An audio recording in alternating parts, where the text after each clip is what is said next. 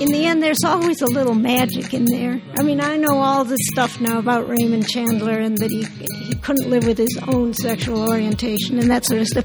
But I don't know why he could write like a slumming angel. It was a way to look at him and a way to think about him. It's not like I figured them out. This leaves you with 3 questions. The first question is, were Sigmund Freud and Ross MacDonald right? Can you find the author in his fiction even when he doesn't want you to? The second question is, okay, say you can find it. Does that buy you anything? Do you get more out of the reading if you know about the author?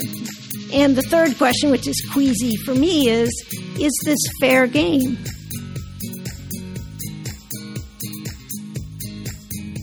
Hi, this is Stephanie Fowler. And this is Tony Russo. And you're listening to another episode of So What's Your Story?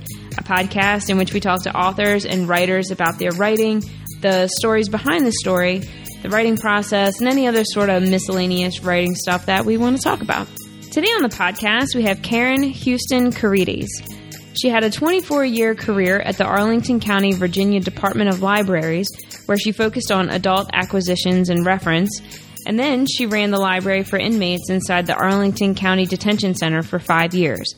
She has a master's degree in English from the New York University and library science from the University of Maryland.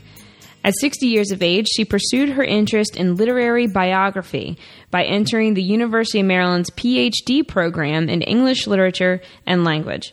After receiving her degree in 2010, she returned full-time to public library work and is now the acquisitions librarian for the Talbot County Free Library in Maryland. Her book, Hard-Boiled Anxiety, The Freudian Desires of Dashiell Hammett, Raymond Chandler, Ross MacDonald, and Their Detectives, is based on her dissertation and was published by Secant Publishing in August 2016. Kirkus Reviews named it one of the best indie books of August. So welcome to the podcast, Karen. Thank you very much. Well, thank you very much for coming on. I feel like I have a lot to I want to unpack in this podcast, but I think I kind of first want to jump into this novel, Hard-Boiled Anxiety, was based on your dissertation, which you decided to do at 60. Uh-huh. How does that, how at 60 do you just decide, I'm going to go get my doctorate and write my first novel and just roll on out? That seems like a mountain, but you certainly climbed it. I thought it was really cool that it was free. I thought, well, this is a good deal. You know? Plus, there's a certain kind of academic rigor or something in courses and lectures and academic reading and academic writing. And I didn't want that to be over. I wanted to be able to still do that. And it's exhilarating. It was fun. It was exhilarating. And the other thing is, I think I wanted to see if I could make myself do all the work. Because after all, I didn't have to do this. It didn't further my career, right. You know. And then I found out, I could make myself do this. And that was a good thing to find out. So. And how did you settle on your source material? I mean, I'm a huge detective novel fan of these particular Hammett and Chandler. But why them? Why not? Well, part of it was for the oral exams. I remember I asked somebody in one of my classes, "Do you mean you have to walk in there and they can ask you about Canterbury Tales, and then they can ask you about John Updike?" He said, no, you get to pick a century and a country. So I was interested in literary biography. Right. And this is nonfiction. This is, so I did various 20th century male novelists and a couple of books by each of them, and then a biography or a memoir or an autobiography by them. And so that's how I picked up Hammett, was doing it that way. And when I passed my orals, they call you back in and say, yes, you passed. And the guys on the committee were the same age I am. Yeah. And they said, you're too old to write about somebody you don't want to write about. Pick something that'd be fun to do. And so I did it, and in a screwy sort of way. I'm not a person of faith, but I have religion about public libraries. And public libraries are an American invention, and they almost had to be an American invention. And hard-boiled fiction is like that. It really didn't come from Wilkie Collins and Conan Doyle. It came from all those little dime Western novels people bought.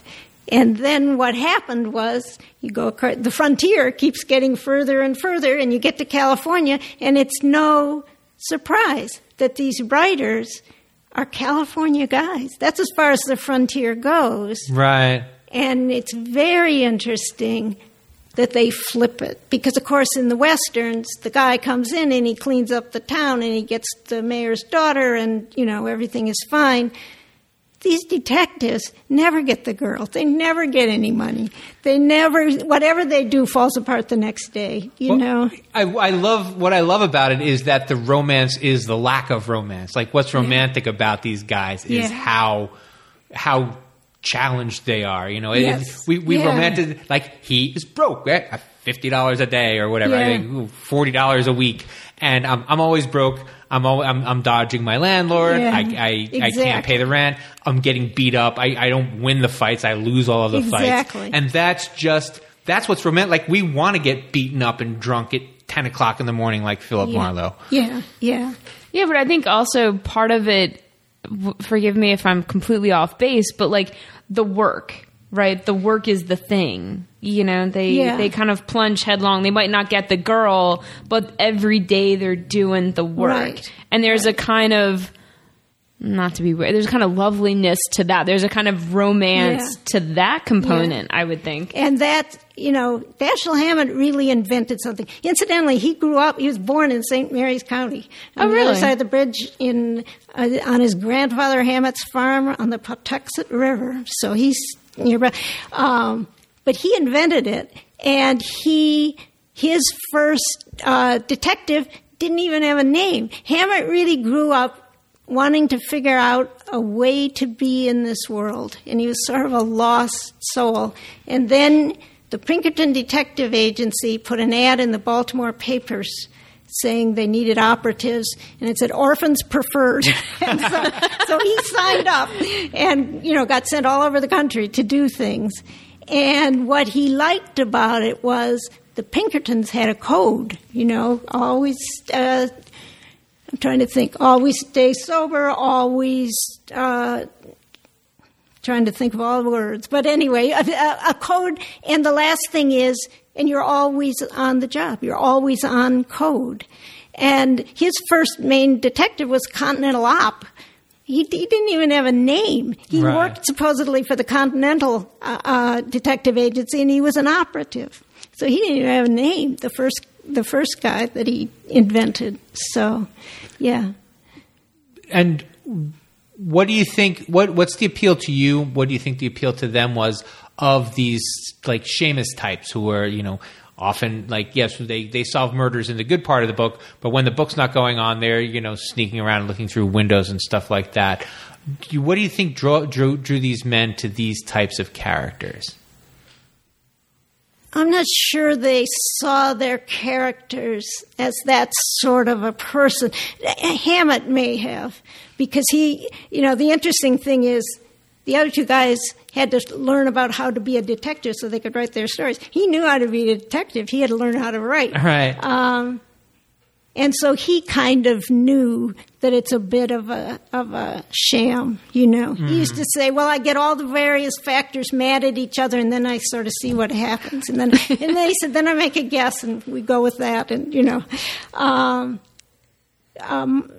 Chandler's Marlowe was this fascinating and sad person. In the first place, Raymond Chandler, hands down, was the best writer of the three of them. It's crazy because you grow up and you hear you hear people doing the cartoonish version of that, and they talk about the pulp novels and how. But when you read it, it's beautiful. It's not it's just so gripping. Yeah, and he had an English school education. He grew up in England, and what he always said was all he cared about was you can start with that. Hammett.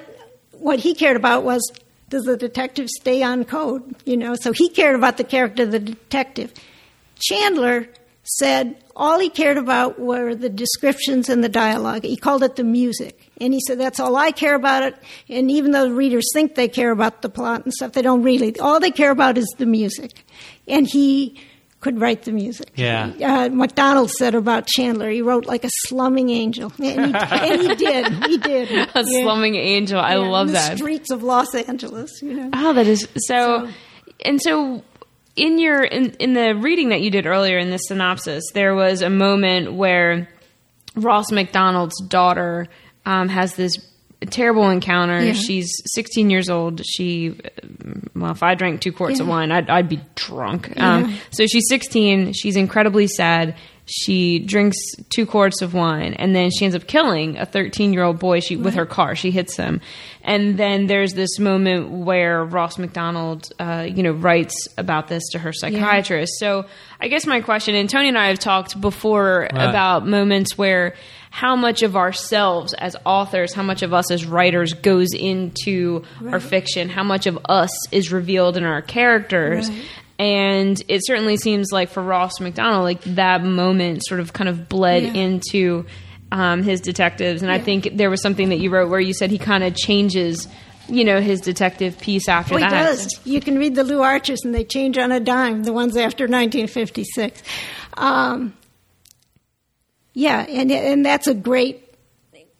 That's much of what I try to figure out. I have these chapters, sons and fathers, sons and mothers, sons and daughters, Right. And I try to see, and Sigmund Freud definitely believed you could see the man in his writing. And I played the game. Can you find Hammett and Chandler in their fiction? And at the end, I decided you could, But that's what I looked at because MacDonald became a confessional writer.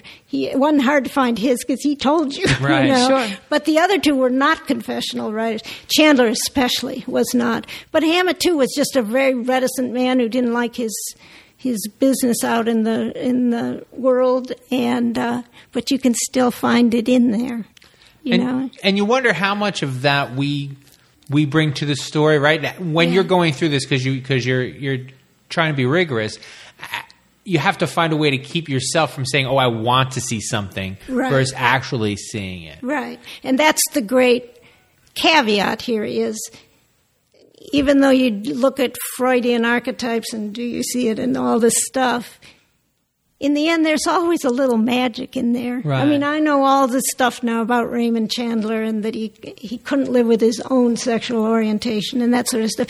But I don't know why he could write like a slumming angel.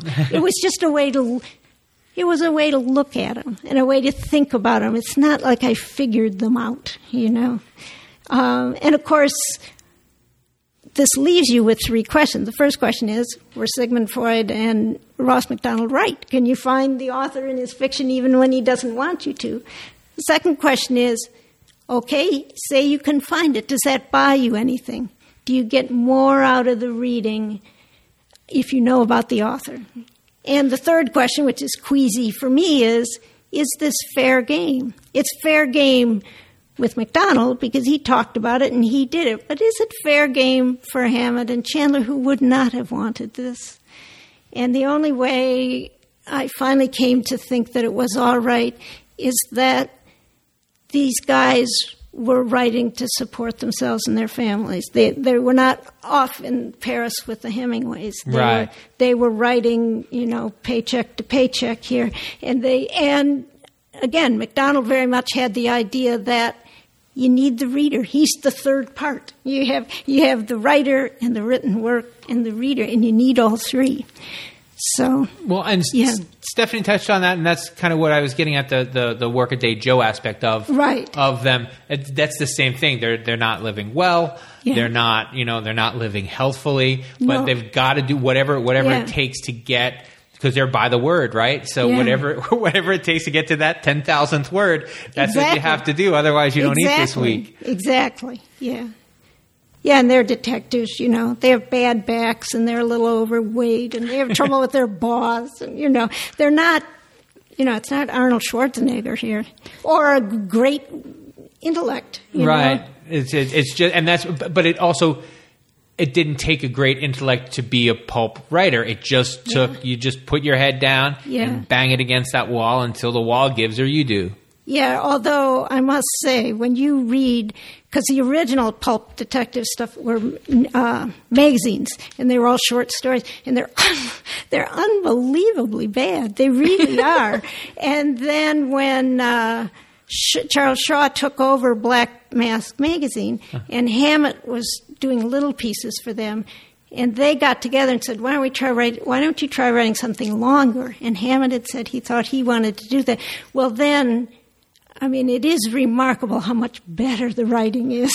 It really is. That was a giant leap, you know. Well, because, I mean, all the earliest ones needed were tawdry covers and a cover. Yeah, and there were hundreds of these things. Yeah. There's science fiction ones and doctor ones and nurse ones. There were many, many of them. Also, you know, we were talking about, you know, you were saying these were not great heroes, but they're super relatable. These guys who are, you know, not everybody gets the guy or the girl that they dream of. Not everybody has the job that they want. Not every, you know, there's going to be people who are picking up the books and who are working they're just schlepping through some job, not really happy in their marriage, but they're going to identify with these characters. And I think that they're maybe unlikely heroes in that sense. Yeah. Yeah, Raymond Chandler said in the very last letter he wrote, and he wrote thousands of letters. You know, the book of his letters is like this thick. He said about Marlowe, I see him always in lonely streets, in lonely rooms. And oh, man. So... Well, that's beautiful and heartbreaking in the same. See, a slumming angel. Yeah. I'd love to ask about that because you said that you were apprehensive about how much he would like to have his story told. Right. And I know that, having done research myself, that when you touch something that they've touched, that's a special connection that they generated by their work. Not by what you're reading, but by what you were never supposed to read. And I feel like that's maybe a way of honoring them as well. Oh, that's a good thought. I like that. When I wake up guilty in the middle of the night, I'll think of that. And I guess I won't really ever frame this, but I do have a letter signed in spidery little handwriting of a woman in her 90s that says, Dear Karen, thank you for your interest in my father's writing. And it's signed by Dashiell Hammett's daughter. Oh, wow. And that's a cool thing to have. And I interviewed his granddaughter, and I went to Irvine to, see this stuff. It's a great story about Raymond Chandler, and I'll ask you because I don't remember where I heard it, and I would love to know if it's true. And I can't remember the Bogart movie. That was The Big Sleep. The Big Sleep. Yeah. Said that at the end, Faulkner came to Wilder and said, I can't figure out who killed the chauffeur. That's right. And so they called up Chandler. Is this a true story? Yeah. And they called up Chandler, and they said, hey, who killed the chauffeur? And Chandler says, oh, well, let's say George killed him. And Faulkner's like, no, he couldn't have. And Chandler's like, well, sometimes people just get killed. Yeah, he just said, I don't know. It doesn't matter. And he said again, the only thing that matters is the music, When you told that story before, that registered in the back of my head so hard I couldn't remember the name of the movie. I'm like, I need to know if this is true. Yeah, and somebody asked him when you're writing, what if he gets stuck? And he said, he gets stuck. You have a guy come through the door with a gun. That'll That'll move it along. Yeah. Now, you to kind of divert from the book a little bit. You spent your career working in public libraries. That's right. Did that sort of bleed into how you approached writing? Did you sort of kind of view it that way, or was it just like I just kind of? I don't know if it has to do with being a librarian, but I've always been sort of a workforce. I'm always tried to tell my kids it's amazing how far you can get if you just turn in the stuff on time and show up every day and that kind of thing. It served me well in librarianship. It's been a good profession. And these guys were work guys. Well, yeah, I mean, you kind of show up every day, you do the work, and these guys are doing the same, and their characters are doing the same. That's right. So the great difference in that is The Thin Man. That's the last book that Dashiell Hammett wrote, and it was in 1934, and he lived till 1961, but he never wrote after that. And it made him all his money. He was set for life, doing it. But it says something that Americans during the Depression thought this was a madcap comedy. Because when you read it, the guy is not working. He's living off his wife's money. he's not really much of a detective. All the clues walk into his hotel room where they live, and he sort of figures it out after a while. But it's really a pretty tap dancing as fast as you can and an enormous amount of drinking. Yeah. And he's the only one. Otherwise, his detectives, including Sam Spade, really are slugging along detectives, private eyes. So was there a change in his life that you think, because I think is that Nick and Nora? Is that? Yes. Right. Yeah. And so was there a change in his circumstances that you think made him approach? Well, I think there's a couple things. For one thing, he lost aggregate years to alcoholism. And in fact, he stopped drinking in 1948, and he did it in a very Dashiell Hammett way. A doctor said, "You ought to stop." And he said, "Okay," and he did. And he never talked about it. He never went to AA. He just said, "Okay." When he ran afoul of the McCarthy courts and stuff, and they sent him to prison, they said, "Do you want to say anything before you're sentenced?" He said, "No." And they sent him to prison for a year, and he sort of liked prison. When Lillian Hellman said when he got out, he talked about prison the way people talk about college days. The other thing is, my sort of little definition I worked up was that hard-boiled fiction is an existential man in a nihilistic world. In other words, you can't make anything better, and you're only responsible to yourself. Well, in the 1930s, Hammett got interested in the American Communist Party, and he joined it. He was a card-carrying member. And if you look at the things they were in favor of, if you look at them today, it's like better education, government employees should be able to work on political campaigns without losing their job. It's all stuff that seems basic now. But in the course of that, he came to believe that you could make the world a little better. Well, then you couldn't write a detective like that. I see. So that the irony is he couldn't, but eventually MacDonald did. And coming from very different points of view, they kind of arrived at the same place. He mentored Lillian Hellman, and he taught writing at the New School for Social Research in New York City. So he did other things, but he did not write again. Yeah. How did you move this from dissertation to published novel? Well, working for the library full-time, but on the weekends, I worked for Louis Dabney, who has since died, but he is the professor emeritus and the definitive biographer of Edmund Wilson, and he also edited Wilson's journals. And then every summer, he and his wife went back to the University of Wyoming, where he had taught. So in the summers, it took me 2 summers, and I turned mine into a manuscript. And I said when I dedicated the book to my sons, and I said, "And for Louis Dabney, who taught me how to write a book," which he did.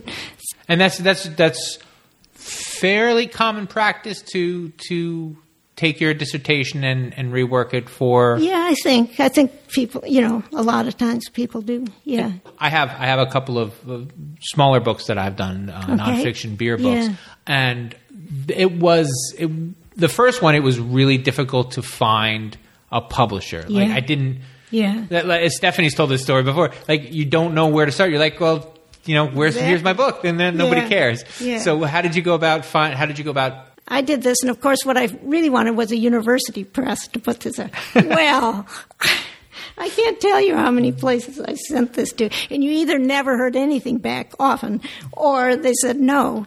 And then Bill Peake, who works at the library with me, and we don't even have cubicles. We're just all in, and he's literally right next to me. He wrote a book, and a man named Ron Sauter, who's now in Salisbury. Yep, we know Ron. Started the Seacant Publishing, and he heard Bill read poetry on the Salisbury radio station, something like that. Bill will get it straight when he talks to you. And Ron called him and to see if he had any writing. So anyway, he decided to publish Bill's book, The Oblate's Confession. And after a while, of course, Bill said, "So, there's this lady who sits next to me." So what could Ron say? "Okay, I'll read her manuscript." But he did, and then we met at the Cambridge Diner, and he told me he wanted to publish it. So it was sheer luck. Wow! Wow!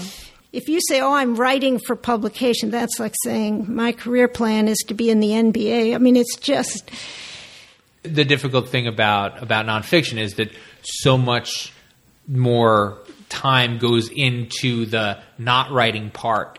That when you get to the writing part, you're like, somebody better take this because we're going to have a problem if they don't. Oh, yeah.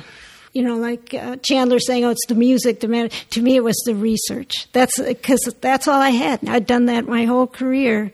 Was the scholarship and the research. That's what mattered to me. And so, do you have? So you said you don't have another book in your drawer. Do you have another one in your head? Is something? You think about it some. I'm not ready to make any great decisions at the moment, but you do think about it. And mostly, I'm very. Once I got over myself about having actually found somebody to buy the rights to my book, then you see how books get published, and it's fascinating. Yeah, I get to do that every day, and it is pretty cool. Yeah, it is very cool. And then it was very well received. I mean, like I said in the intro, that Kirkus Review said it was one of the best indie books of August 2016. That's not praise that I've come across frequently. It was reviewed in the Wall Street Journal. And the Wall Street Journal as well. So I don't know. I mean, I feel like as a first-time author, and then you just sort of, I mean, you didn't like just hit a nice little single or a double. I mean, you hit a grand slam with that. Well, so, I mean, I think there again, you get lucky. Because it was nonfiction, I had to get permissions from any author who I'd quoted more than 350 attributed quoted words. There were like 3 of them or 4 of them that I'd quoted that much. Said, sure, you can do it. If it were up to me, you can do it, and you can do it for free.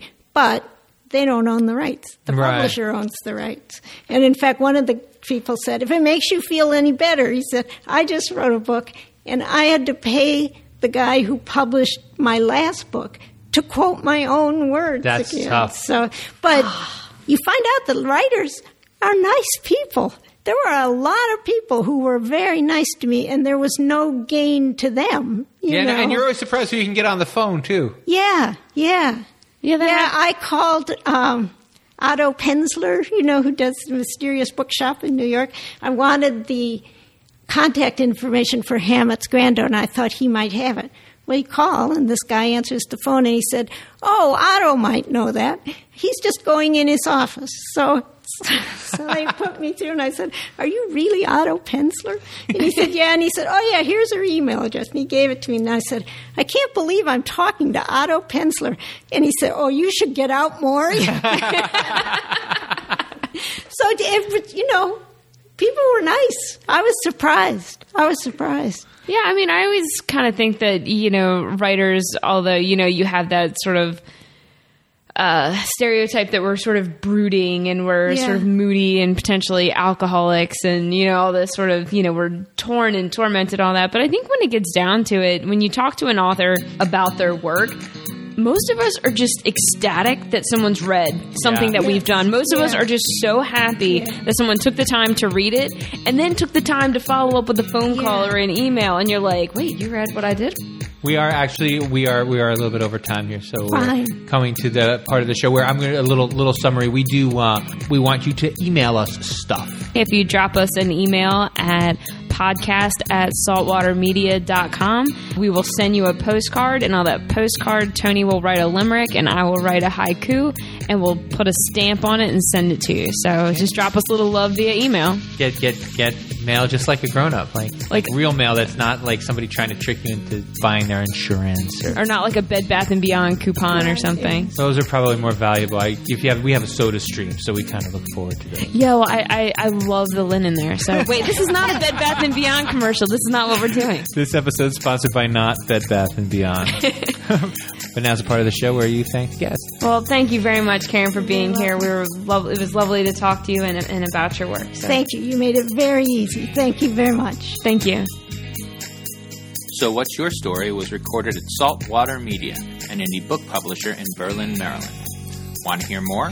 Visit www.saltwatermedia.com and subscribe to the podcast on iTunes or on Stitcher. Want other people to hear more? Give us a great review there. Tell your story.